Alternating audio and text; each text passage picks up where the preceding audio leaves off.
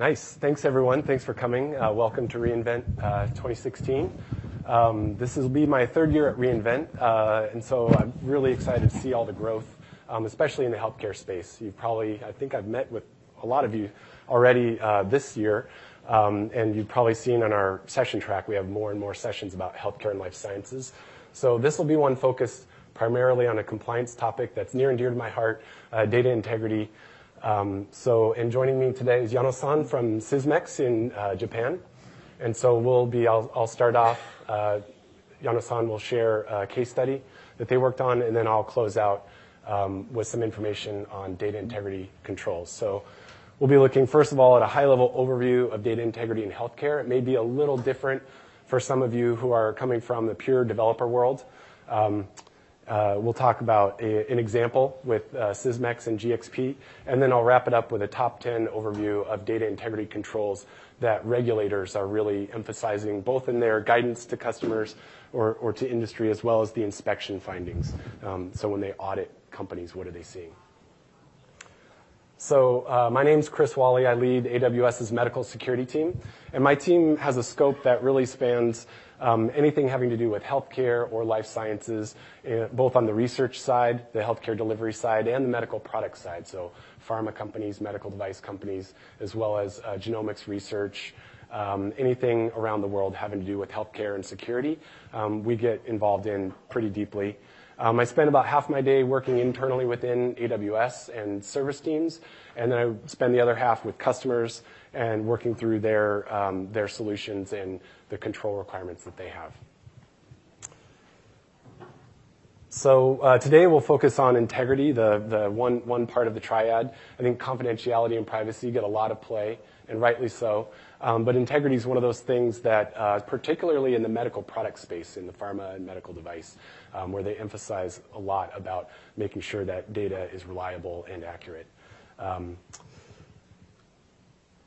So when we talk about data integrity in healthcare, it's really about making sure the data that the clinicians are using, that quality assurance managers of manufacturing are using to make decisions that impact safety of people. So if they use a piece of data to approve the release of a drug to go out into the marketplace, they need to know that that data is good, right? They're making a decision that could affect all of us on that data. And so really the goal here is to make sure that data is valid enough to make for human safety decisions. And traditionally, this has been kind of a paper-based world. A lot of these companies are coming from. Lab notebooks have almost always been spiral-bound things. And a lot of the controls and emphasis that regulators have had came out of that paper-based world. And now that we're in this electronic records world, they're basically all the old controls still apply, and there are some extra ones because of the nuance of running electronic systems. So this acronym, ALCOA, if you've been in the healthcare space for any amount of time, probably is familiar to you. It was developed out of the paper world again, so some of these things look a little foreign, but I think we'll talk about how you can translate the principles to the electronic and software world. And when we talk about data, too, I think especially for technologists, it's important to distinguish between the bits on the disk and the scientific data that's being used to make decisions. They're related, but they're different, and the data integrity mechanisms are different for each one. And so on the left-hand side there, you see examples of scientific data. So that might be the pH of a solution, right, or the p-value of a clinical trial. That's data that can only be derived from analyzing a bunch of other bits on the disk and a human determining that that's the value. But then on the computer side, right, what is the input-output? What are the checksums? What are the file sizes? I just put this in context so that we understand it's more than just bits on the disk. And from the regulator perspective, this is really important. So here we see some examples of things that regulators find when they go and audit companies. So lack of controls to prevent substitution or overwriting of data. Again, that's a huge problem if you're trying to use that data to make a decision, and anybody could overwrite it and have no traceability. The companies in the healthcare space need to make sure that there's access controls. sending data from an instrument to a PC without an audit trail. Many of you are probably using IoT now, trying to figure out ways to connect either devices or in a laboratory setting, or even devices that go to people for healthcare. How do you use IoT to deliver data from the device to the system in the cloud running on an EC2 instance and provide all the audit trails necessary to show the provenance of that data? In this case, the company couldn't do that, and they got cited for it. Data was not reviewed or evaluated by your firm when making batch release decisions. So this is less about the technical controls now and more about the policy around the gates of a procedure for when does a human need to look at things and make a decision.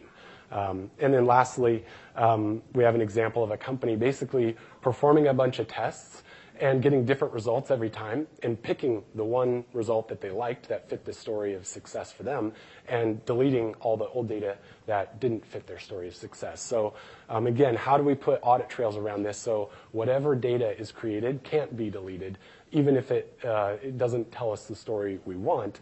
In some cases, that's the most important data because that will lead to improvements later on. So again, putting controls around that is really critical for any developer who's got an end user who may not be a technologist. They may be a scientist, they may be a clinician, have different levels of skill with computers.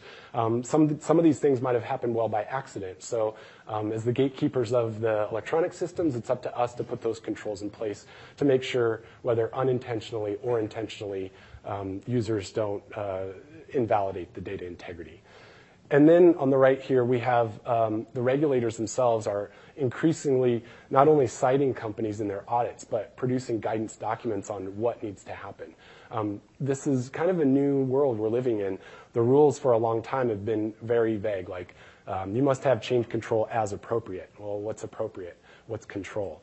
And now they're getting more prescriptive in the types of controls that they expect to see when they come to audit you. So I can provide a list to anyone who's really interested in these guidance documents. And then also, again, you can see from the warning letters, this isn't just a US issue, this is actually an international issue. One of the value propositions of the cloud is the ease of deployment and going global, right? Scaling from one customer and one site to many customers to many countries.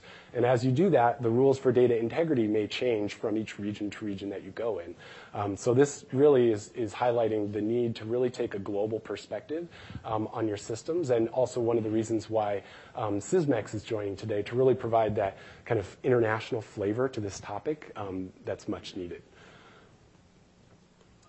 So if it's more than just bits on the disk, how do we go about applying these principles? And so really there's controls for humans. And this primarily consists of training and awareness, right? Getting people to understand, how do I build systems with these controls in place? What are the tools available to me if you're a developer? On the other hand, if you're a user, you may need to know what are the limitations of the system I'm using. What procedures do I need to follow in order to make sure that the whole system, people, process, and technology, has data integrity throughout it? Again, the policy and procedure conversation is one that I spend most of my time on. I think the IT and security teams are very adept at understanding technical controls and applying those in their systems. But when it comes to policy and procedure, it's an area where a lot of companies are still on that learning curve of what does a good policy look like. And this isn't a policy for like encryption. This is a policy for people to follow and read. So I think in my forecast for next year, that's really going to be an area where my team focuses a lot of time. And I hope by this time next year, we get to share more information with you about prescriptive guidance for helping your compliance and quality teams get those policies and procedures ready for the technologists to build the cloud tools. So then we also have these controls for machines, and I just wanted to touch on this topic here. We'll transition over to Yano-san, and then I'll pick back up with an analysis of those 5 documents, and we'll talk about the top 10 controls that we see regulators wanting for data integrity and some of the ways that you can meet it on AWS. So thank you again, and here's Yano-san. Okay, thank you, Chris. It's a great honor for us to be here from Japan, Sysmex Corporation. One of the features of the AWS event is that the AWS users voluntarily share their own experience with transparency. And I have a lot from you guys, so that I'm so excited to share my experience and to return the favor to you. Okay? And Sysmex is a Japanese company established in 1968. And we are the integrated supplier of the instrument, reagent, and software that are essential to the testing processes performed during the health check and the treatment and the ongoing disease management. And our company's name is named after the coined word, which stands for Sysmetical, Medics, and infinity symbol X. Our corporate mission defines our raison d'etre, reason to exist, and state how we hope to contribute to the society. In the field of the hematology, which involves the red and white blood cells, the Sysmex Group holds the top share of the global market. And our products are used in medical institutions in more than 190 countries. We have concentrated on the field diagnostics, where the company has played the integrated role of the testing, control, and testing of the blood and the urine samples, and have expanded into the several fields of the in vitro diagnostics and expanded our operations onto the global scale. And this slide shows our business outlook, and our business has achieved the remarkable growth over the past decade. The net sales has grown for 16 years in a row, and operating income has grown 15 years consecutively. Though the Sysmex is a Japanese company, more than 80% of sales come from outside of Japan. And I want to touch on a couple of recognitions from the outside, from the market. For example, we are listed as one of the top 5 most innovative companies by Forbes this year. Actually, 4 Japanese companies are listed on the top 50 listed, but we are one of them. And we have also been included in the Dow Jones Sustainability Index from this year. Okay. And let me move on. My department, Information Solutions, is responsible for the global IT strategy development as a headquarter team. And in parallel, we are helping our corporate system implementations based on our customer needs, and provide ongoing systems support as well. Today, I'd like to pick up one global project I have worked on, and as a case study. And as Chris said, we need to address the GXP compliance and so on, but I hope that you are enjoying our case study. Our operating environment is growing over more complex and uncertain, and we are expanding in the global scale, so that we need to respond swiftly to emerging changes. In such circumstances, our user requirements has been increasing, like 24 support for the global systems, and they require more agility for the new system setups. And needless to say, security is always top priority for us. So in general, we want to be the early adopter for the new technologies. Like we already introduced IoT to monitor our ongoing instrumental status check, and we deliver the iPhone, the iPad for the Japan-based employees already. But we are likely to be a bit conservative, or we want to be careful about the cloud technology introduction because of the security risk. And in order to leverage the cloud technology, we have discussed how the global cloud security policy should be developed with the global leadership, IT leadership team. Like we refer to the ENISA, NIST, and MITI from Japan governance. We are leading these security guidelines. And we also deliver the SaaS checklist for the users' requirements. We developed this guideline based on the METI guideline, and so that we can control our business users' SaaS requirements needs. And for example, the e-learning system and so on, with checking their security, that we approved to introduce their SaaS systems for our company. And for IaaS and the SaaS services, our mission, our development mission is to provide the infrastructure platform for our business users. So we have provided the resources. For example, in current now, our internal server rooms management is done by ourselves, and we have provided such resources to our business users. And it's critical to establish the selection and the concentration strategy to leverage the IaaS services, so that we have evaluated a lot of IaaS and the PaaS services. And you can see how we are thinking about the AWS. Of course, we are aware that AWS is overwhelming the market leader in IaaS and the PaaS services, but we are pretty much interested in the large community with engineers and the partners and also the user companies, so that we are pretty much interested in the information exchange to share our experience, so that we can talk about the future, and let's talk about our innovation seeds and the ecosystem idea and so on. I just ran the application of the reInvent. Have you tried? You can see my name, for example, from this application. So I'm happy to talk with you in a couple of days, and any comments or any feedback are highly welcomed. Okay. And for this session, I'd like to pick up this case study. I'd like to focus, we kicked off the project to introduce a quality compliant management project. We need to collect the compliant information about our product from all over the world. Okay? And so far, we have managed such information via email or phone, but it's not easy right now because we are operating more than 190 countries. So we need to introduce the one single system, so that, for example, in Japan, we have a headquarters, and we played as a third level escalation point. But it's not easy to reach to all over the world, so that we decided to introduce such a one global system.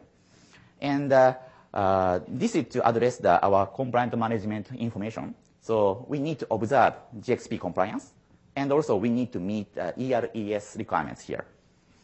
And and this application itself is a packaged software, so that it's called as a configured software, because we need to modify our workflow. And so that you can think that it's a category 4 in the GAMP 5 definition. And in parallel with application software validation, we started option studies about our infrastructure platform. This slide shows some key highlights of our user requirements. First of all, the system should capture the information from all over the world, so the 24/7 support is required, regardless of the location of the server rooms, of the holiday schedule, and so on. And on the other hand, fortunately, frankly speaking, it's not a mission-critical system compared to the ERP system and so on, because we already have alternative solutions in case of the system trouble and so on. And the system architecture is very simple. We have only 3 servers: reporting server, application server, and database server. Very simple architecture. And another thing is that about the long-term data storage. For this case, we need to keep these information for 15 years. 15 years. And I think in general, for the medical industry, I think you need to keep the data for 20 years or 30 years to follow the legal law. Okay? So for these user requirements, we think that we might be able to use the cloud. Maybe cloud might be the lead option for this infrastructure. For example, for 15 years data storage, I'm still having a floppy disk or a cassette tape and so on, but I don't think that it's readable now for most of the devices. So, you might save the data in CDR and so on, but think about 15 years later. do you think that the CDR is readable? No, right? So that, for example, for AWS S3, their availability is 99.99911.9. Very high reliability. So the cloud is more suitable for such a long-term data storage. This is another view that we are thinking. So we try to think about the cloud as a lead option for this system infrastructure. And this is just a project schedule. And this was kicked off in September. And by the way, personally, I joined the Sysmex in October 1st. And suddenly I was assigned for this technical lead. And I need to develop the sandbox by the end of October. And I have to be very hurry for this project. But AWS helped. Well, I could start up the 3 instances in 2 hours. So, I succeeded in the procurement of this sandbox environment. And in this week, I just watched the video of re:Invent. By the way, this was the first time for me to operate cloud or AWS. But so I learned a lot about for the AWS. And in last year, very interesting idea was shared. By introducing cloud, in the cloud era, maybe validation actions can be transferred to the code-driven automated activities. Okay? So far, we developed a lot of documents. But we might be moved to the code-driven automated activities.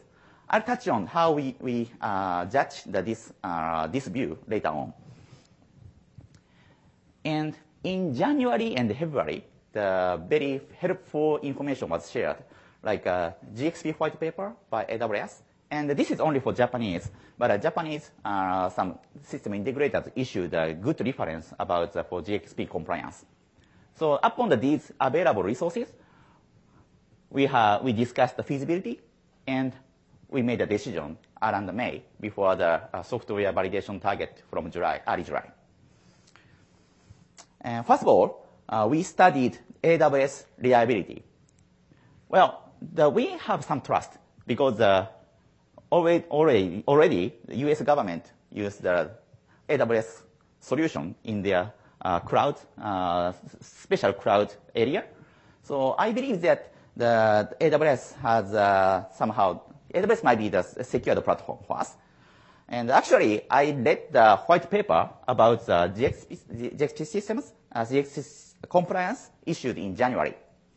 And we confirmed that several professional certifications, like ISO 9001, 27001, and 27001 and 27001, 27017. It's a safety way. I'm nervous now. And you can see this is actually updated 2 weeks ago.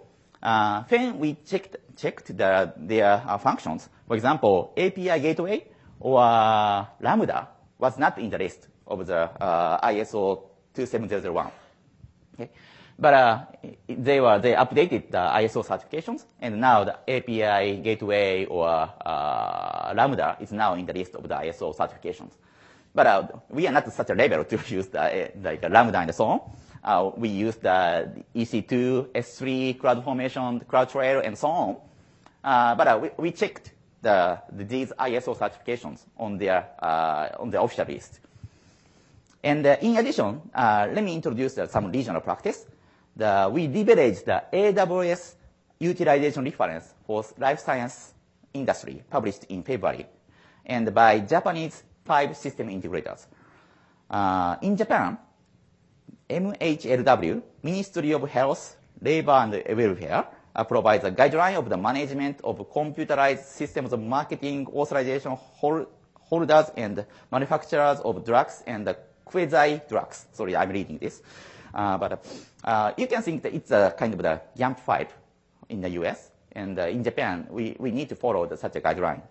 And one of the beauty of this guideline or reference is that, for example, there are many chapters. Like there are 9 chapters in our Japanese government guideline.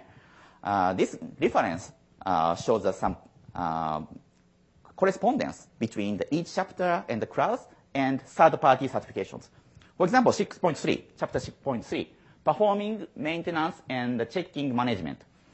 And to address these requirements, this reference says that we need to refer to ISO 27001, 7.3, 8.1, 9.1, 9.3. And for example, 6.5, backup and restore.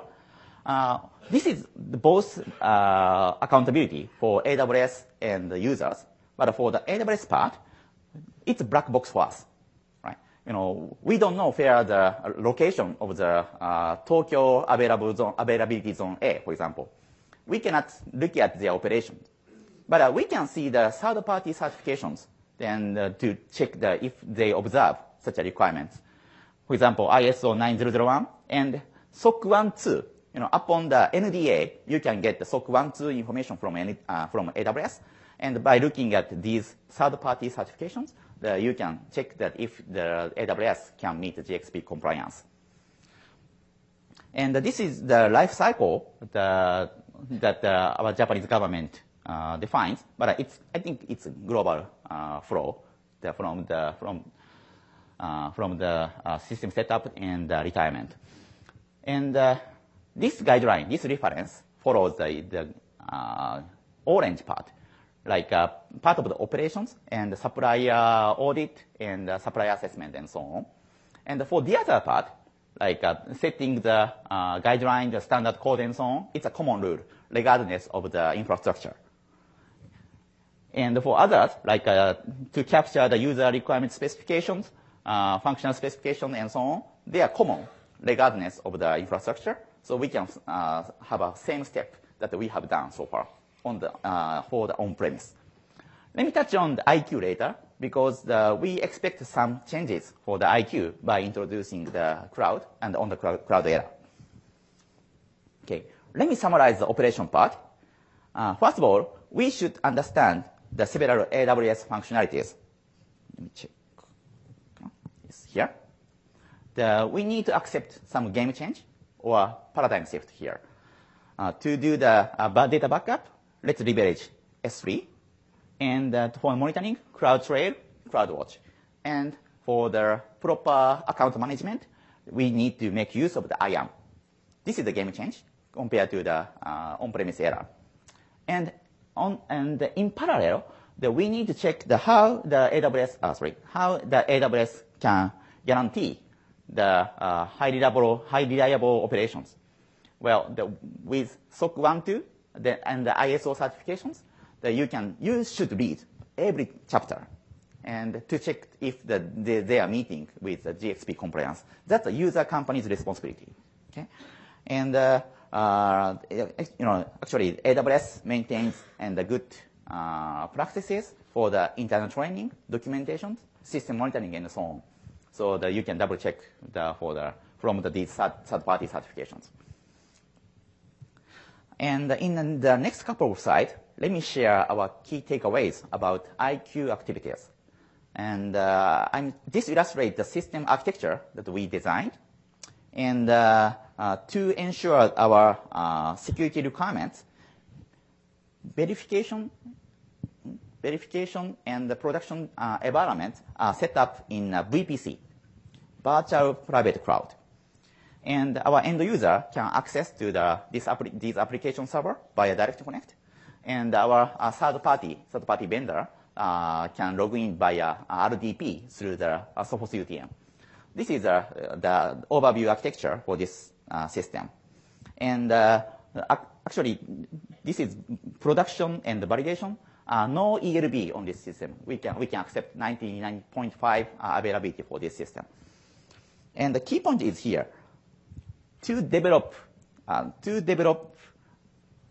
our validation target, you can create these instances. You can set up these instances by logging in into the management console. You can do the manual handling, but maybe you don't take such action. I think you want to leverage AW CloudFormation, right? And if you upload the CloudFormation program into the S3, and you can run on the S3, and you can get all of the system logs. You can check what's happened in your management console. So this is actually the JSON format that we used, and that's only for 6 instances. Well, the number of lines is about 800. Very, very short program. And in this short program, this includes all of the information about the instances or subnet or the VPCs and so on. All of the infrastructure information is included in CloudFormation. Okay? And theoretically, we understand that this code includes everything about the infrastructure, and with maybe system logs, maybe we can declare that that's the evidence of the IQ. Okay? Theoretically, we understood. However, we are thinking about the risk about this. For example, for whether we have accountability. Well, we can explain whether it's same. This is same as this infrastructures. Well, due to the time constraints, frankly speaking, for this project case, we gave up. So we took a lot of screenshots, and more than 180 screenshots, and I have 68 pages for the validation document. However, we felt a lot of possibility about this idea. So this is the one point that I want to share. I think if you want to reapply this approach, maybe you face this difficulty. Okay? And I don't think, for example, for Sysmex, we cannot solve this issue by ourselves. So that's why I'm here. Today, one of the key points of my presentation is that maybe we need to have a large community to tackle on this issue. Maybe this is a universal issue, or universal challenge for us. So let me summarize our validation activities. This is a recap. First of all, procurement. I can say our traffic signal is green. Okay? By using the AWS, for the beginners, I was actually really beginners of the AWS. I succeeded in procurement the 3 servers, for Sandbox 3 servers, in 2 hours. Okay? It's pretty fast than the on-premise. And operation planning, it's, the green and the yellow. This means that, we need to have some growing pains, first of all. We need to understand all of the AWS functionalities, and we need to revisit the ISO certifications and the GAM5 and so on, these documents. And also we need to go through the SOC 1, 2 that the AWS has. Okay? So there is a growing pains, but I can say that this will be blue for the second and third practices. And for IQ effort, I just as yellow. To be exact, we succeeded in reducing the IQ effort for example, network setup and so on. So far, we need to visit our server rooms, and we need to touch on the Terraform and so on, and to see the network configurations. But we can check these network configurations on management console. So I can say that part of IQ effort was reduced by the cloud, on the cloud. However, most of the effort was not saved. We had to take a similar approach that we have taken on the on-premise. But I believe that theoretically, it might be possible. So I want to share our experience here today. And I want to touch on some key enabler to make it happen. I think you want to take a photo here. Please upload to your blog. Special thanks to NTT Docomo. They provide kind of the guideline. NTT Docomo is one of the biggest Japanese mobile phone carriers, and they leveraged AWS to run their mobile phone applications. And they share their own cloud management policies to observe the ISO 27017. And their policy also includes the education material for the internal users. So this is the Bible for us to manage the IaaS and the PaaS management. And the class method is one of 5 Japanese SI premier consulting partners. But in this morning, there are more 2 premier companies are at it. It was announced, so it's now 7, one of 7. But they also helped to leverage, they helped the AWS setup. And I want to highlight Hitachi and Fila Systems. They are also the AWS reference guideline issued in Japan.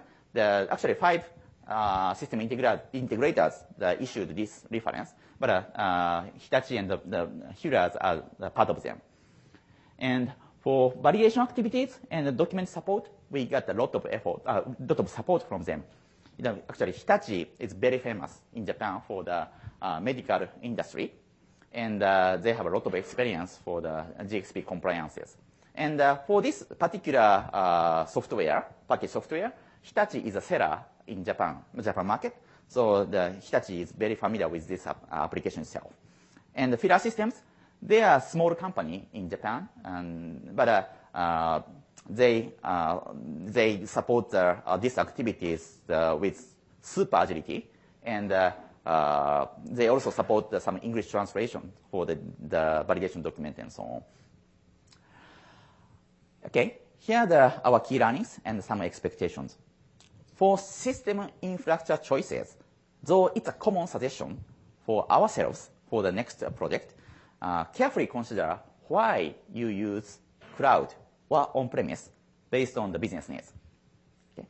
And we need to review the latest available resources, like GxP white paper or AWS reference, that without looking at these latest information, maybe it was tough for us to decide to leverage AWS. Okay?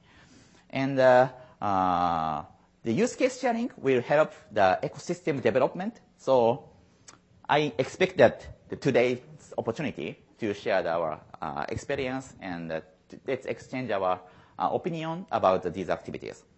And for Amazon, please keep your strategy to listen to users, and so that I believe that the AWS is a good listener from the users to develop the new functions. Okay, and this is the last slide from my side. That's our corporate mission statement, and each of us, need to think about how to contribute to this.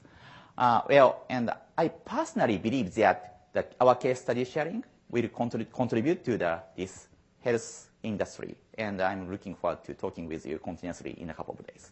Thank you for listening.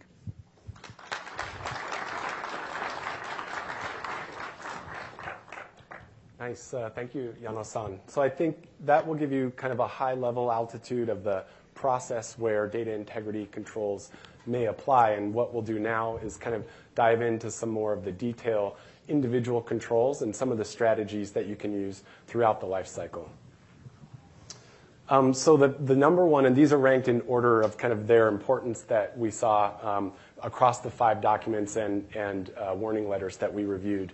The number one thing is a risk-based approach. So many of you in the security world using your security risk assessment, that's absolutely in line with this. I think the other part of that now is really adding in the additional controls for data integrity and thinking through not just the risk of the system while it's operating, but the risk of each phase of supplier procurement, of planning, of the validation, and of operations as well. So don't just think about your system in its final state. Think about it from the time it's an idea all the way through the planning and development stage.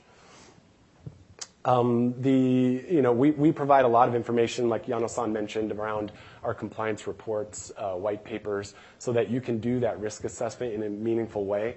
We also have solution architects and security solution architects who are able to answer any questions that you have that aren't already answered in our publications. And so performing that risk assessment obviously is your team's responsibility, making sure that you own your system and the risks associated with it.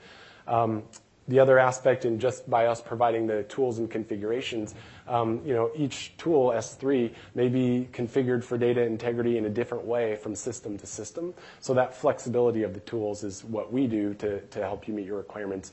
But then really understanding at your system level, what are the requirements, what are the configurations needed to meet those requirements, and then how do you test and ensure that they're enforced throughout the life cycle. Restricting access to data. It seems pretty simple, right? But there's still a lot of companies that get cited for failure to restrict data access. As we saw in those other examples, people were overwriting data with no audit trail, no access controls. So it sounds simple to many of us who are used to developing highly robust systems, but at an industry scale, this is still a problem and will continue to be until we get better at doing this. The other aspect is restrict access to the audit. Okay, so this is restricting access to data access controls. It's the second part of that. That's right. So these are some of the tools you're already familiar with that you can use. The SDKs in particular are very important at the software layer. Make sure that you're invoking the functions that you need to trigger those audit trails, to capture user commands, to actually prompt users for reasons for change. That's another big element.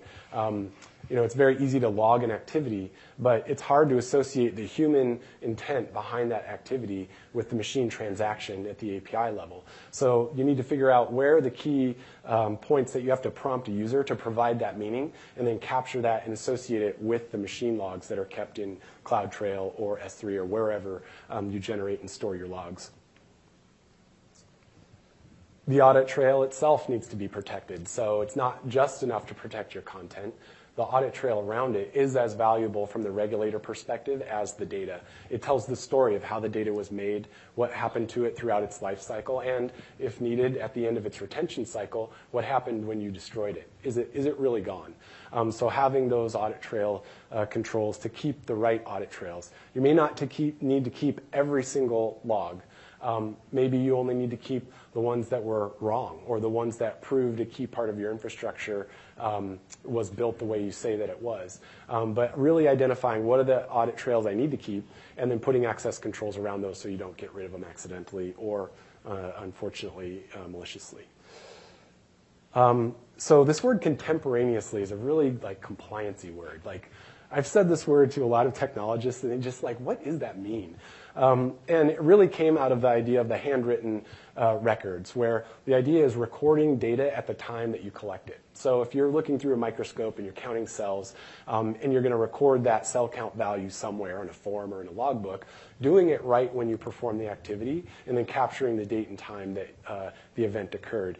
Now, in the physical world of paper, it's a much more important control. I think in the electronic world, it's really translated to distributed systems, like making sure that you're synchronizing time systems, right? If you've got a server in Europe and a server in the US, make sure that you're using the same base of time on each of those so that if you need to tell the story at a global scale, you can fast forward and rewind and really see in real time where did things happen. We've got built-in time zone controls into many of our tools, but then again, at the software layer, you may also need to consider how you develop the software to account for time zones. And again, the SDKs are a good way to do that. The best way to control a blank paper form is to not have it. But if you have to have it, creating that, I think we have some good examples. One of the examples, Captricity, working with HHS, I think we have on our either on our YouTube or our website. And they tell a story about how FDA is using a data capture pipeline for safety reports and then publishing those reports onto a public website so you can download and analyze the trends. That's a good example that you could apply in your own organizations, where if you have blank paper forms or lab notebooks that you need to ensure are protected, creating that imaging pipeline so that you can capture very quickly those paper forms and retain the electronic image as long as you need to retain the record. And then it's not just enough just to have the logs. You actually have to review them. Someone's got to look at them.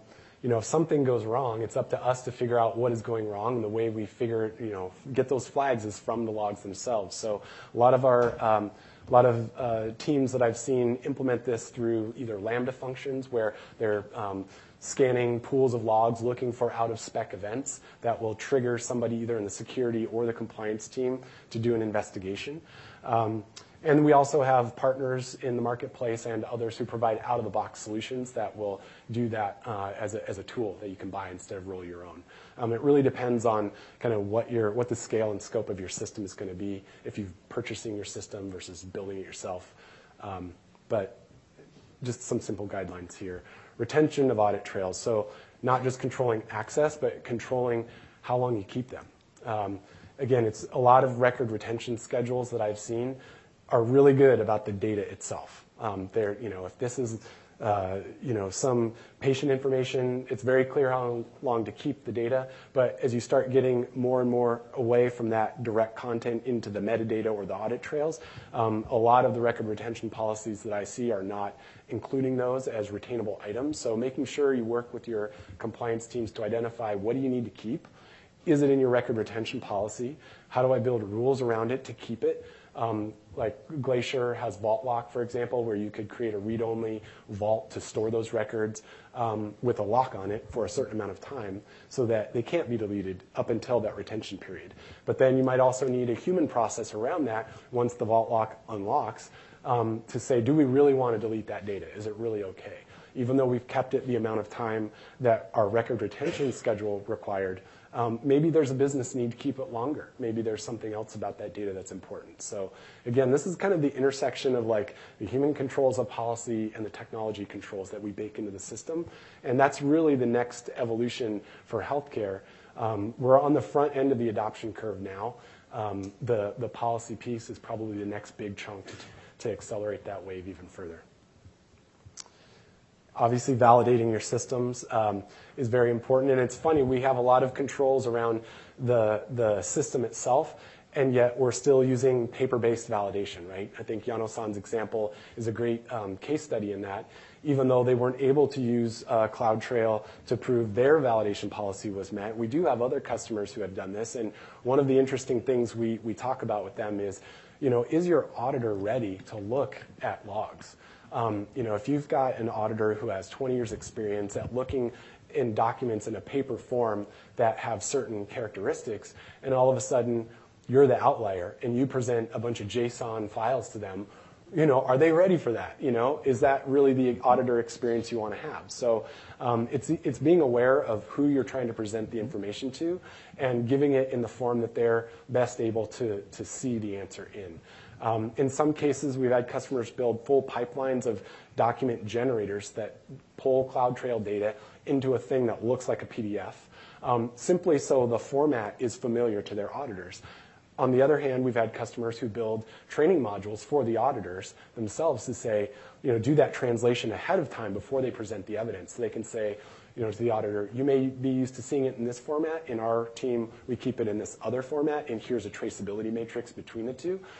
So I have yet to see the industry standardize on one approach, but I think in the spirit of Yano-san's suggestion, it would be good for all of us to come together to figure out what are the ways or way that we want to present this information to people who don't build these tools all day long. And then, of course, senior management responsibility. So this one in particular stood out to me from the perspective of the guidance documents. And it's something that's emphasized a lot on the patient safety side. And I think it's really interesting now to see it on the data governance side, where really, we are the owners of the system and the builders of the system. But at the end of the day, the senior management of the organization that you belong to has to be accountable. It's not enough just to say we're all in, but not provide the training and resources that you need to get there. And so really, we got to help our leaders understand in the healthcare community what it means to have a data governance program, how it affects developers, technologists, compliance people. They're the ones who are probably going to have to sign on the policy being approved, the change for that. So getting them up to speed on why we're making these changes, why it's accelerating adoption to the cloud, why it's better than some of the traditional approaches we've had. I think that's also our collective learning curve here. Again, we have a lot of documentation to help you tell that story. When you get authorization to take training, there's a ton of content directly from us as well as from our partners. And we're happy to come help you figure out what that training plan should look like with your team.